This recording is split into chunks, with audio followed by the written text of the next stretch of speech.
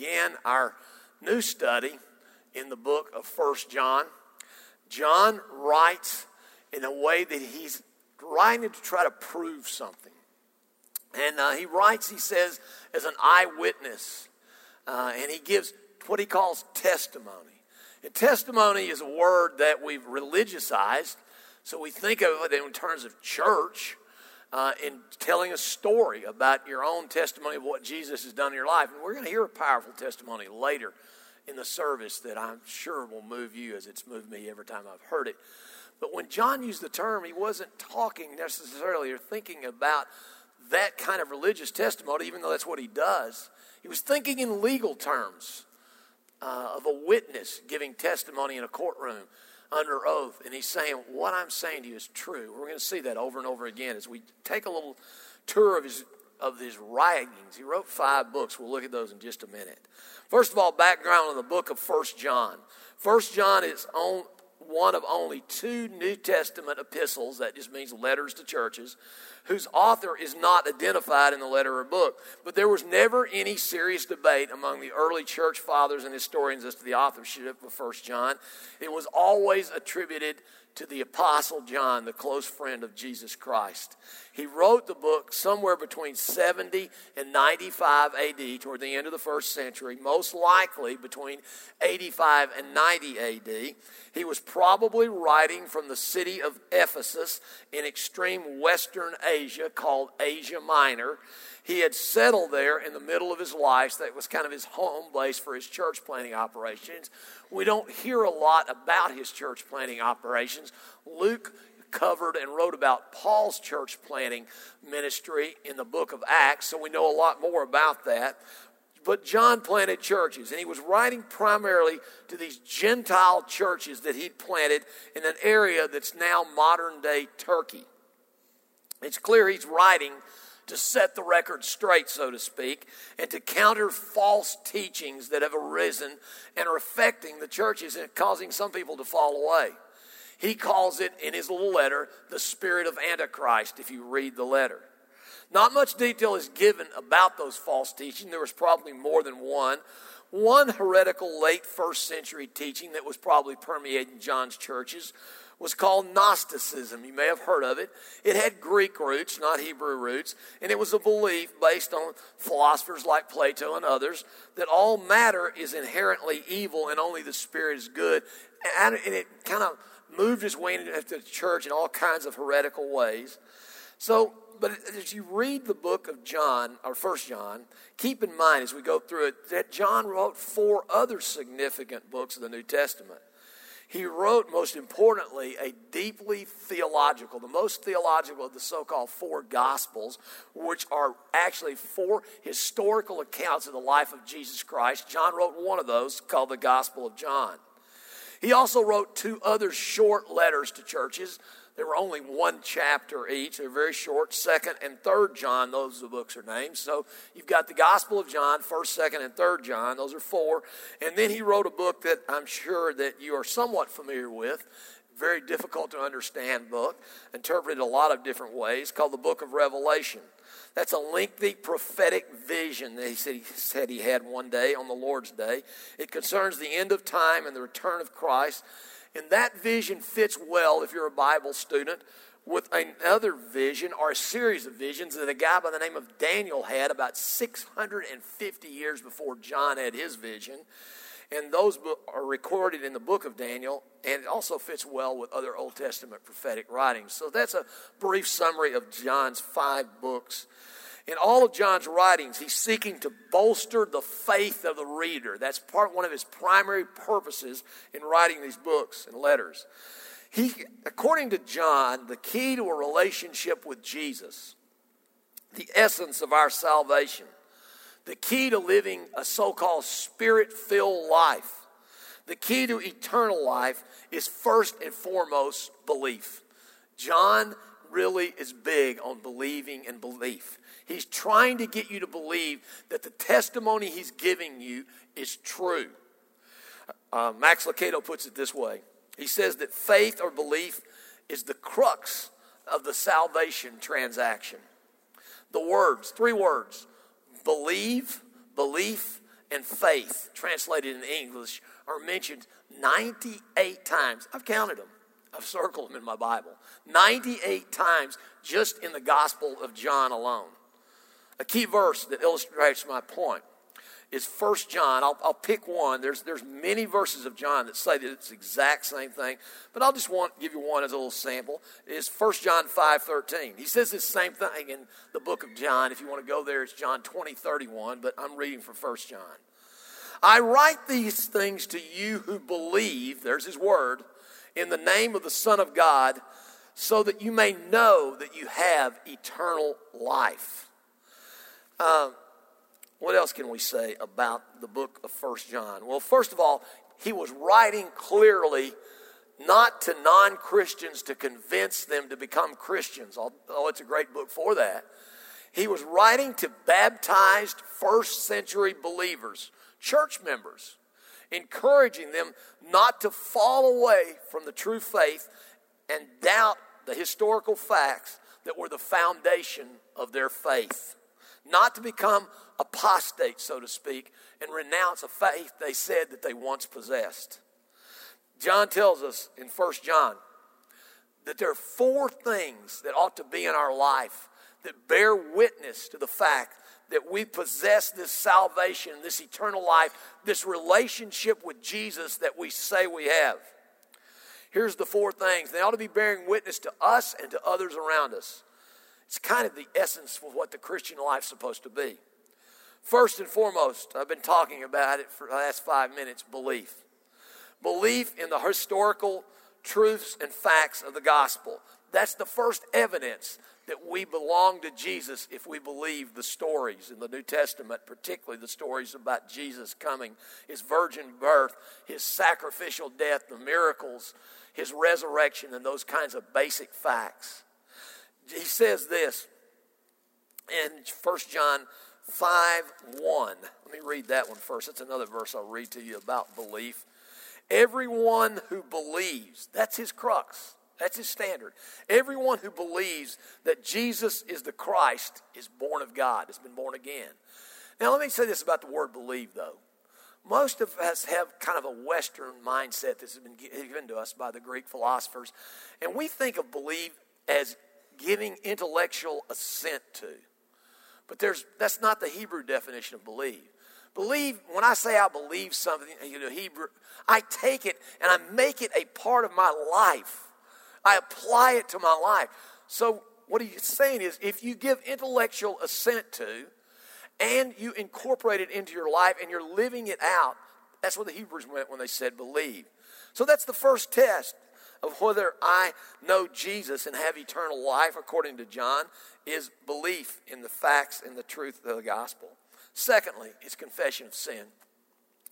It's not culturally popular today to say that humanity is in need of a Savior and that we're sinners. Sinners is not even a popular word. We should be willing to admit to God and other people that we're a sinner in need of a Savior. And even though we have faith in Jesus, have been baptized and have the Holy Spirit, we still sin. 1 John 1:8-9 tells us that we're still all sinners and we're to confess our sins to Jesus regularly. On this whole idea of sin, fallenness, repentance, confession, C.S. Lewis says this: fallen mankind is not simply a bunch of imperfect men and women, an imperfect creature who needs improvement. It's not a self-help religion we have. We got to understand something. We were born with a bent towards sin, as the Bible teaches and C.S. Lewis tells us. We're a rebel who has to lay down our self-willed arms and surrender.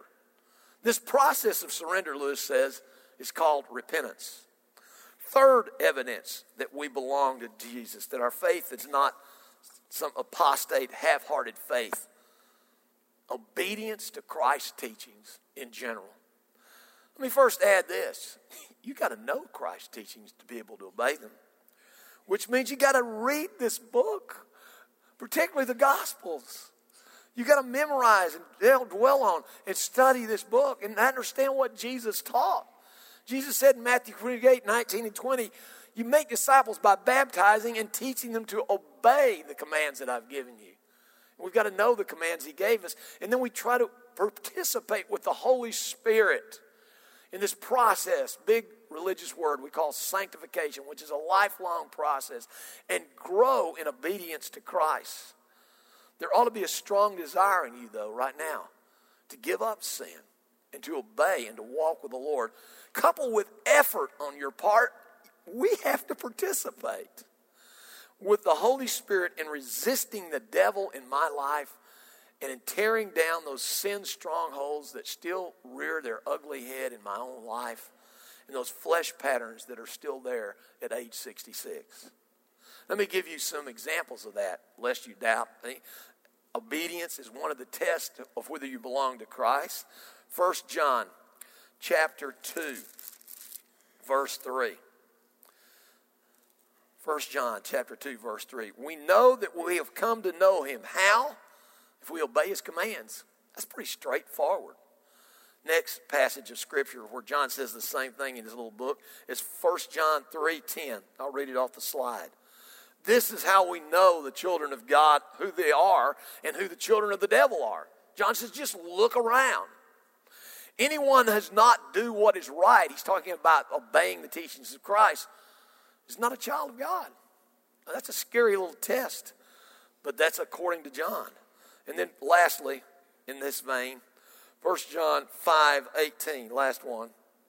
We know that anyone born of God does not continue or persist in a pattern of sin, continue in sin.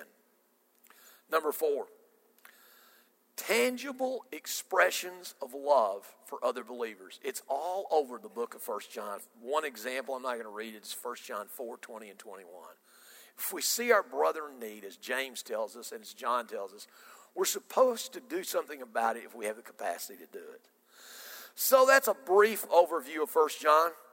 Now we're going to look at, in just a minute, I'll get there in just a minute, the first 4 verses, which is really my assignment, was to set up the book and cover the first 4 verses of the 1 John. Before we do, let's lighten it up a little bit and let's watch a Star Wars clip.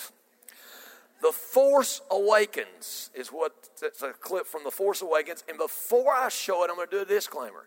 I don't need any text or emails telling me the Force is not Jesus, okay?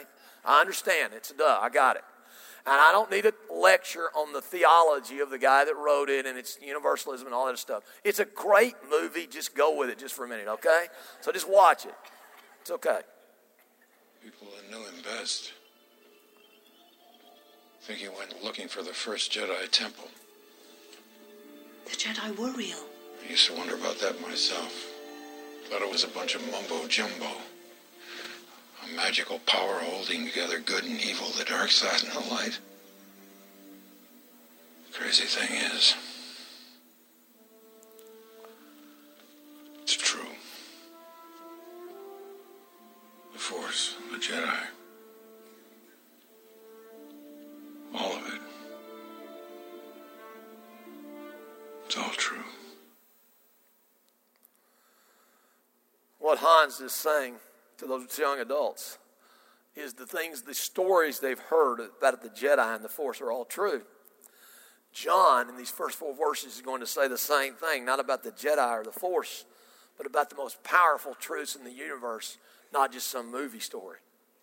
One of the things I used to do with my kids, and I still do it with my grandkids. I love to do it. They act like they don't like it, but they actually love it and beg me to do it. And then they'll make fun of me even as I start. Is to tell them, and I did this with my kids all the way into their teenage years when they would tolerate it, every night when they were young, was to tell them what I call whoppers. And it's just made up stories. I'd make up a different story literally every night. Usually I'd fall into a rut. Usually there was a similar thing. It was some animal story. And I gave some crazy name to the animal. And the animal gets rejected or something. And then I would weave them into the story. And for long, the imaginary animals were in the room. And we'd get to fight in the beds. And it was a real cool thing to do, I thought. But I had a prologue. The way I started every whopper. Never deviated. And they could say it with me and tease me as I'd say it. It went like this. A long, long time ago, in a land not so very far away, and then I'd tell the story. I want you to listen to the first few verses of John's 5 books as I read them to you. You tell me if they sound like the beginning of a fairy tale, a myth, a good movie, or a bedtime whopper. John, chapter 1 of the Gospel of John. Some of the first 10 verses. In the beginning was the Word, and the Word was with God, and the Word was God. He was with God in the beginning. Through him, all things were made. What he's saying is, Jesus is God, and he's the creation agent. And without him, nothing was made. And oh, by the way, I say this a lot, but we need to keep reminding ourselves of this as Americans. It's his universe. It's not mine or yours. It's really not. I don't care what Carl Sagan told you. It's not your universe. You didn't have anything to do with it. A much greater thinker than you thought it up. In him was life, and that life was the light of men. And the light shines in the darkness, but the darkness did not understand or comprehend it. Skip down to verse 10. He, meaning Jesus, was in the world. And though the world was made through him, the world did not even recognize him. They didn't recognize the Creator when he walked among them. He came to that which was his own, but his own did not receive him. He was born of a Jewish mother, is what he's talking about. He came to the Jews. Yet to all who did receive him, to those who, key word for John, believed in his name, he gave them the right to become children of God. Children, not born of natural descent. Now he goes all supernatural on us. And he's talking about the rebirth. He's talking about the DNA of God literally being put inside of you and I. The Spirit of the living God. The dynamite power that's inside of us. If we really know him. We have that power inside of us. Children not born of natural descent or of human decision or of a husband's will, but born or reborn of God. Then he summarizes again. The Word, the living Word that pre-existed in eternity past, became flesh, became a man, the incarnation, and made his dwelling among us, and we have seen his glory. And now he's testifying like a witness would testify, saying, me and some other guys and gals, we actually saw this. We've seen his glory, the glory of the one and only who came from the Father, full of grace and truth. Sound like the opening to a fairy tale? Let me go to 2 John. A letter written to someone. Could be metaphor. He could be talking about a church. I think he's talking about a real lady and her real children. You choose. The elder, that's him. To the chosen lady and her children, whom I love in what? The truth. What he's saying is, I'm going to share with you truth, not fiction, not myth, not fairy tale. And not only I, but all who know what? The truth. Because of the truth which lives inside of us and will be with us forever. 3 John, the opening or the prologue of the next letter. To the elder, to my dear friend, a real guy in a real place by the name of Gaius or Gaius, whom I love in the truth. Dear friend, I pray that you may enjoy good health and all may go well with you, even as your soul is getting along well. It sounds like he's talking to a real person about his real health situation. It gave me great joy to have some brothers come and tell about your faithfulness to what? The truth. And how you continue to walk in the truth. I have no greater joy than to hear that my children are walking in what? The truth. Book of Revelation. John describes himself as in the Spirit on the Lord's Day, on a Sunday, probably a Sunday morning. He's up praying, and something happens. And he's going to tell us what he saw and what he heard on that day. A testimony, a supernatural testimony, granted, but a testimony. He doesn't purport to by talking about a myth. The revelation of Jesus Christ, which God gave him to show his servants what was soon take place, he made it known by sending his angel to his servant John, who testifies to everything he saw. John's saying, I'm testifying to what I saw that Sunday morning. That is the word of God and the testimony of Jesus Christ. Then he goes on to say to us who are reading this, blessed are you who read the words of this prophecy, and blessed are those who hear it and take to heart what is written in it.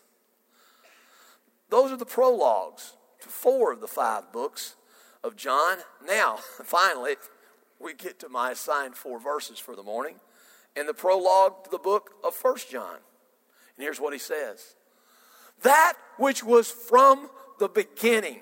He could be talking about eternity past like he was talking about back there in John 1. He could be just talking about the beginning of Jesus' life on earth, which we have heard. Now he's trying to bolster his testimony by saying it's not just me that testifies to this. In fact, Paul tells us that we're 500 plus people that saw Jesus between the time he was crucified and resurrected and the time he went back to heaven in Acts 1 about 40 days later.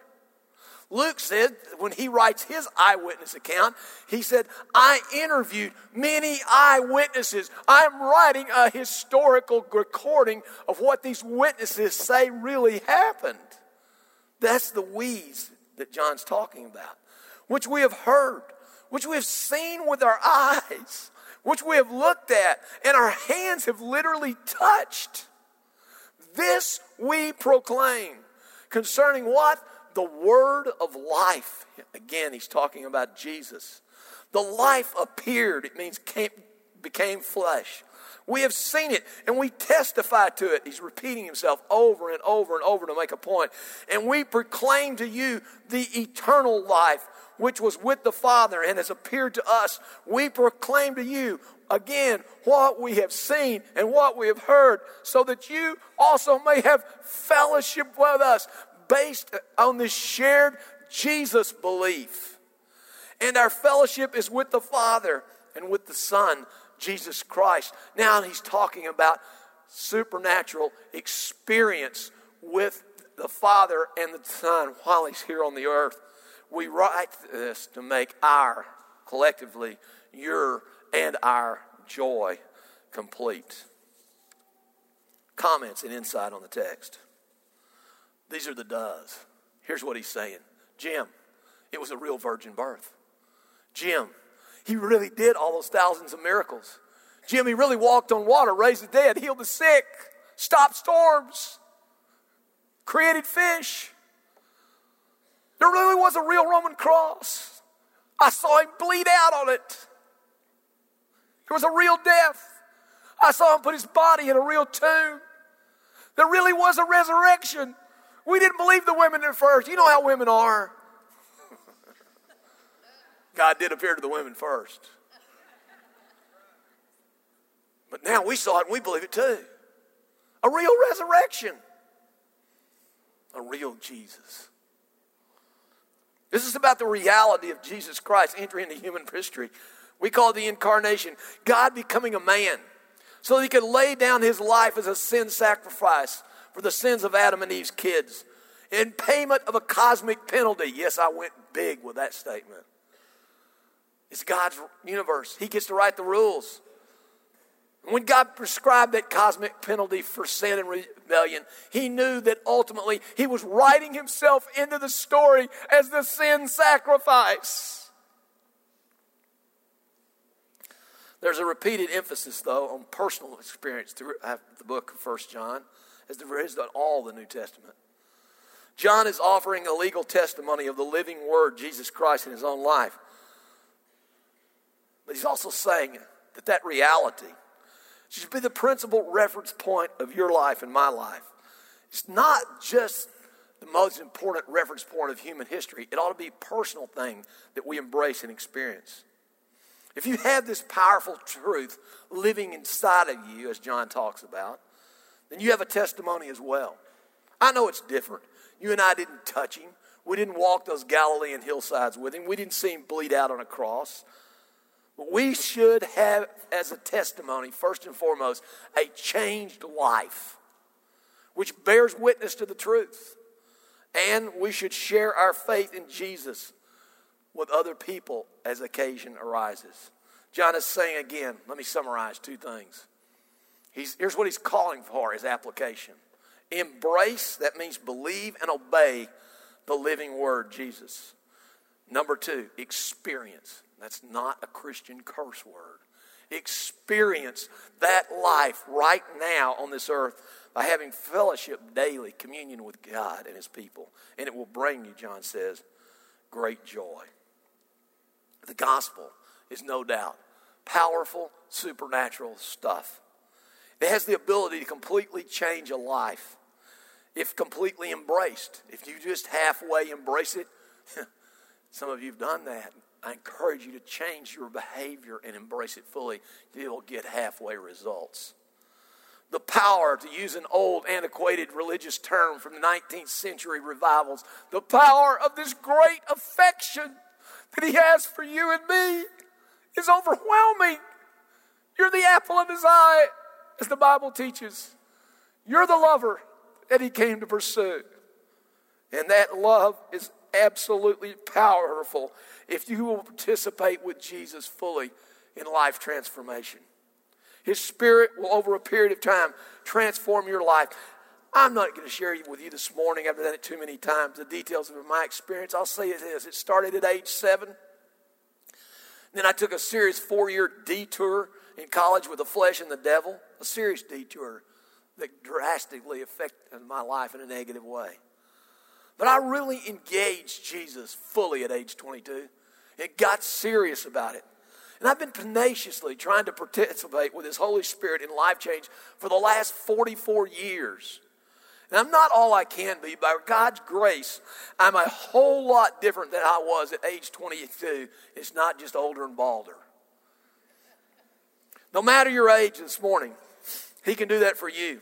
You can start right now seriously participating with him. I invite you to. A few of you are around here about 7 years ago when a friend named Gene Dressel came up here and gave a powerful testimony. Most of you were not here, though, and don't remember it. And I can't believe I've waited this long to bring him back up on the stage. Gene, come on up here, and I want you to hear an incredible story of life transformation. I'm going to interview Gene. I spent a couple hours with him, about an hour and a half with him, I guess, yesterday morning, and we've talked throughout the day yesterday. And this guy's got a story to tell, and we're going to start with, tell us a little bit about yourself and your family and what you do for a living right now. Yeah, good morning. Gene Dressel, 46 years old. I'm married to Unhee and have 2 girls, Kenya and June. Will they dare stand up right now? Sure. Sure y'all will, yeah. Stand up, girls. Oh, look at that, a little reluctant. Let's give them a hand for letting us embarrass them. How long have you been married to that beautiful woman? So it's been 15 years. All right, cool. All right, keep going. Yep, so beautiful family, obviously. Work for Kimball Mechanical and live out towards Goshen. I'm going to go into that a little bit. How long have you been going to New Heights? Pardon me? How long have you been going to New Heights? Yeah, I was trying to actually pin that down, and I know it's been more than 10 years, but I don't have an exact So when we were over in that school cafeteria is when you started going? Okay. Correct. All right. So you're 46 years old, great wife, 2 wonderful daughters. You love Jesus. You have a great job, and God has blessed you. I'm going to embarrass him now. I found out some more details. I want you to know where he came from in a minute, and I want you to know how far God's brought him. You're responsible right now on your job for about $50 million worth of work annually. Is that correct? That's where I'll be at the end of the year, yeah. All right. You got about 60 employees that answer to you. Is that right? Okay. He also owns I'm really going to embarrass him, about 30 rental homes. And I forgot, because you flew Matt down on one of your first flights, I wouldn't have got in with you, but you're a pilot now. And you got an airplane, you got a pilot license, is that correct? That's correct. Okay. So let's start back in your childhood. Tell us about your childhood, growing up, family history, church attendance, that sort of stuff. Yep, my parents divorced when I was real young. I don't ever recall them being together, so I was pretty small at that time. Mom remarried around 3rd grade. We weren't regulars at church. Occasionally Mom had taken me to the Catholic Church, And then in summer, I attended like a vacation Bible school for 1 week out of the summer. So you never made a true profession of faith, were baptized, and none of those things that would be markers for a child, Christian-wise? No. Okay. And things started going awry morally for you at a pretty young age. You started doing the sort of things none of us want our kids to do at about what age? Let's kind of start there and go forward. Yeah, so really my 6th grade summer is where things started to go south for me. I started to kind of dip into the liquor cabinet at the house and drink alcohol. That kind of moved into 7th grade, started to smoke pot. And moving into high school, I was experimenting with all kinds of drugs, doing meth. We were doing acid and just pretty much whatever we could get our hands on. You also in high school started stealing regularly too. I spent a lot of time digging all this out of him yesterday. And is that true? Tell us a little bit about that. Yeah, so at 16, I was kicked out of the house and lived with the family and kind of ran around, started stealing, and we had stole a tractor. And at 16, I caught my first felony. Wait, stop. I did this last hour. He just used a term that you may not be familiar with. Caught usually means like, I fish a lot, caught a fish. He said caught a felony means he was convicted of a felony, his first felony when he was 16 years old. I want to make sure you caught that, okay? And Caught that. When's the next felony? So moved back in the house, okay. Back out at 17, and caught another felony at 17 years old. What'd you do then? So we were out. I was living with some guys in their mid-20s, and they pretty much stole every night. Got caught running around with them. We broke into a convenience store to get some beer and cigarettes, and got so caught. Felony theft of property was number 1, burglary was number 2, but before you even got to age 18. Correct. Y'all were also selling drugs, weren't you? We were. Okay. And keep going from that point on and tell us what happened in your life. Well, let me pull up a driver's license. That's Gene Dressel. Now, that's a few years later. In fairness, that's early 20s, 20, 21 in that age, but that's Gene. So you kind of look like a meth dealer in that picture. Yeah. No offense if you look like that. You could be Jesus, but you did look like a meth dealer. All right. What'd you start doing then? How did it go from there on? Yeah, so really around this age is when I was trying to make some meth in Blue Springs, Missouri, and we had an explosion. Meaning you blew up the house trying to we cook blew meth. up the house. Okay. And what happened to you physically? So physically, this hand was pretty much burnt to the bone. My ankle was burnt. And, there was a child upstairs on the 3rd floor, and we got him out. And then started to evacuate some of the neighbors when I heard sirens. And at that point, I just took off on foot. So over the next few months, you kind of fleeing the law all over that area of Missouri. FBI gets involved. They issue a federal warrant for you. You end up on your picture on the TV screen as one of the top most wanted men in the state of Missouri. Is that correct? That's correct. So they're looking for you. And this is like a movie. You flee then to the backwoods of Arkansas, being Cane Hill. Is that correct? Mm-hmm. Yep. And you successfully hide out for how long? For 8 months in Cane Hill. 8 months in Cane Hill. In the meantime, you had a girlfriend, you had a child. Is that correct? That's correct. Okay. And so tell us about God speaking to you one day when you are struggling. What life was like during that 8 months that you were at Cane Hill? Yeah, so really during that 8 months, I would kind of go through days where I was paranoid, and I had guns, and I would wait outside at night for the police to show up so we could just kind of settle up, on the spot. Wait, stop. Let me translate that to you. In case any of the women missed that, he was anticipating getting in a gun battle and going out in a blaze of glory. Is that true? That's correct. That's one of the things you were contemplating doing. Okay. But what changed your mind? So the flip side of that is there was days where I was depressed and, crying. And I just remember one night I laid in bed and I was crying, and I just said, Lord, I need you to help me get ready to go to prison.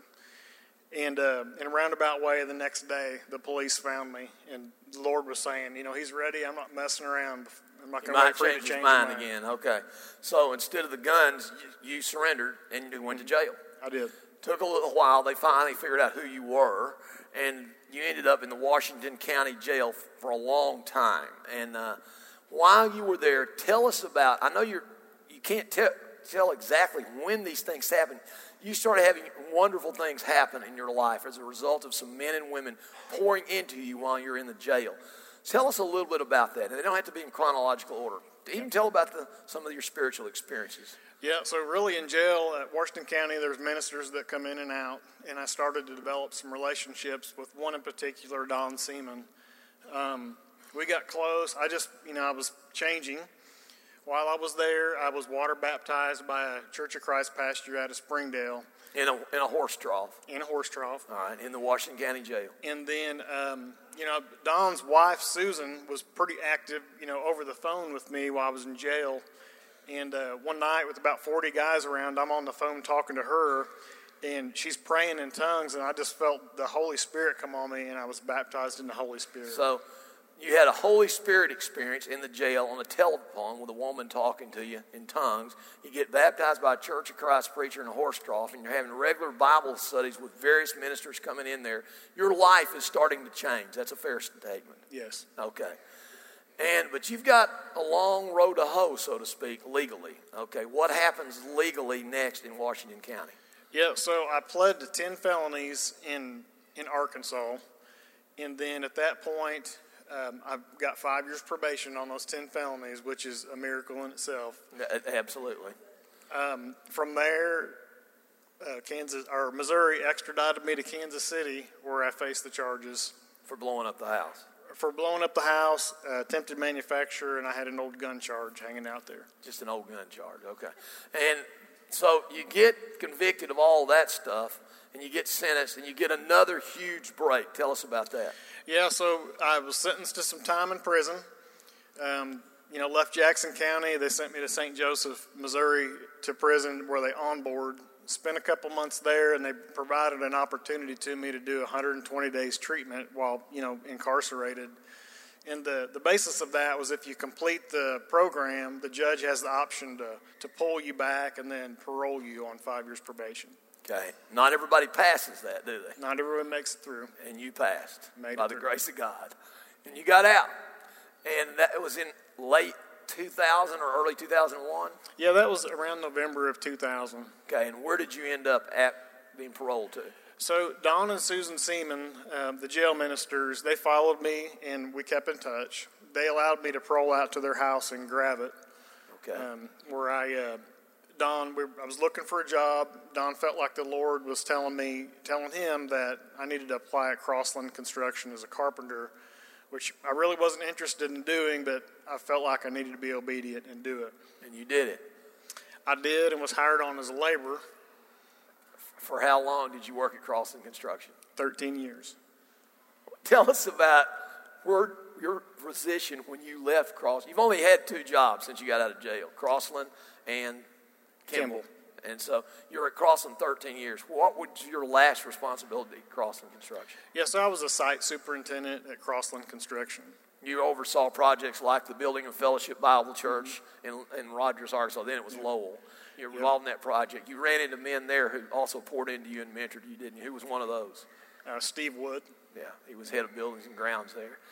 And also, you joined a church eventually here in Fayetteville, moved in an apartment yourself. What church was that? Yep, so when I moved to Fayetteville, got an apartment, and then I started to attend a church, Christian Fellowship, here in Fayetteville. Okay. And most of you have not heard that church. It doesn't exist anymore, but there's people, it's a congregation from that church. So tell us who some of those folks are. Yeah, Dick Ayers, Carrie Fish, the Waller family are some people that were at CF. Yeah. Matt and Suzanne are here this morning, hearing your testimony. Dick probably is here. Or Dick, are you here? Not yet. Maybe it's your first service. Dick was the pastor of the church. Carrie was one of our missionaries, and she was a missionary to Yemen first, and eventually was a missionary with us to northern India. Now she's back. Her husband's in the service this morning. There's a lot of connections you have to New Heights. So God started pouring into you through all kinds of people, men and women, from the time you started submitting your will to His over a period of time. But was it easy? It wasn't a perfect walk, no. Okay. Tell us about being alone in the apartment and what you do to try to not fall back into those patterns of sin that have been really easy for you to fall back into. Yeah, so, a real danger for somebody that was an addict or was involved in, bad behavior is just to kind of get alone. And then that pull of the past draw you back into that familiar behavior. So one thing I did is I started to work out, got involved in a cell group, began running. And then, I would just spend time in my apartment with the Lord, hanging out, dancing around, worshiping, and just plugging in. I'm not going to, yeah, I am. I'm going to embarrass you. I did it last time.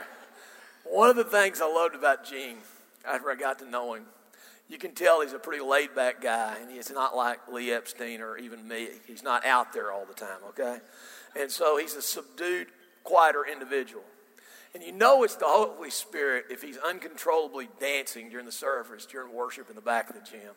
And Gene I used to come here. I love to see Gene in the back. First few years we're in this gym, he was always in the back. He didn't bother anybody who had a different view of worship than he did.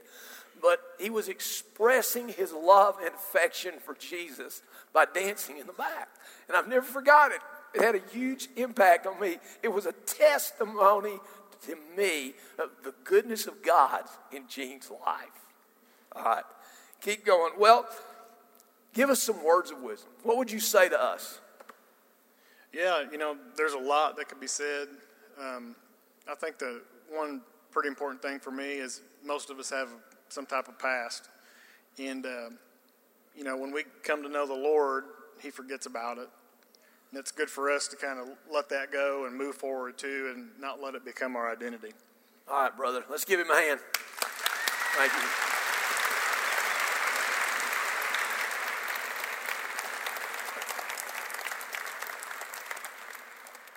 That's what the gospel of Jesus Christ can do in dramatic fashion if you and I will fully participate with him in this process of life transformation.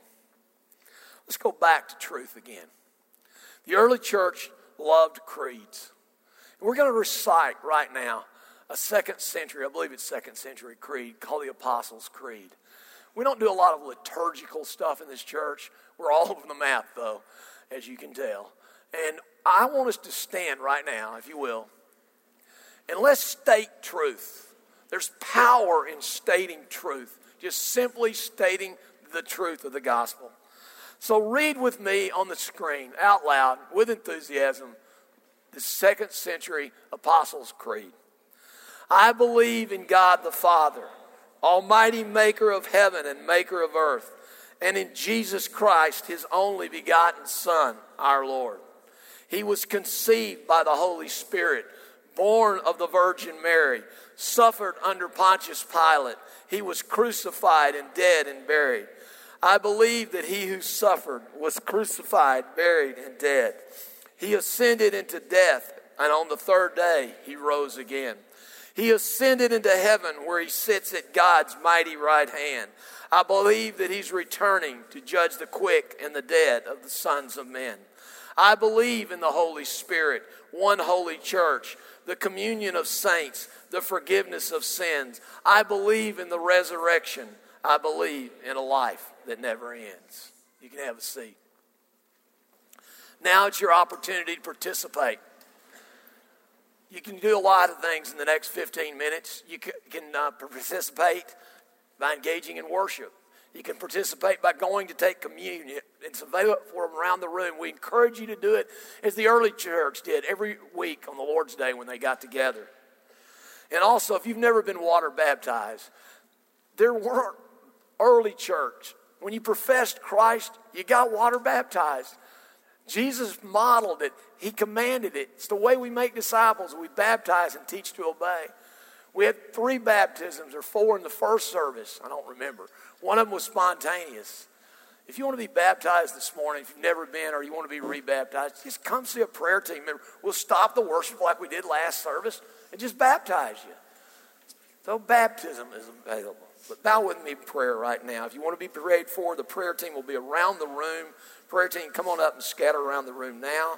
For any reason, or if you want to go minister to someone, even a total stranger, you have freedom to do it in the room this morning. Come, Holy Spirit. That spirit that affected Gene in that jail while someone was praying for him on the phone. Rain down that fire on us right now from heaven. Do your work in this room this morning. Convict of sin. Someone prophesied before I started that you wanted to banish anxiety from people in this room. Heal us from anxiety and anxiousness and worry and fear. Convince us of the truth of what was shared this morning. Tear down the devil's work in our lives. Fill us with the power from above and heal the brokenness. Comfort the hurting. Heal our diseases. But most importantly, change and transform lives and destinies in this room this morning. I ask it in the powerful name of Jesus Christ. Amen.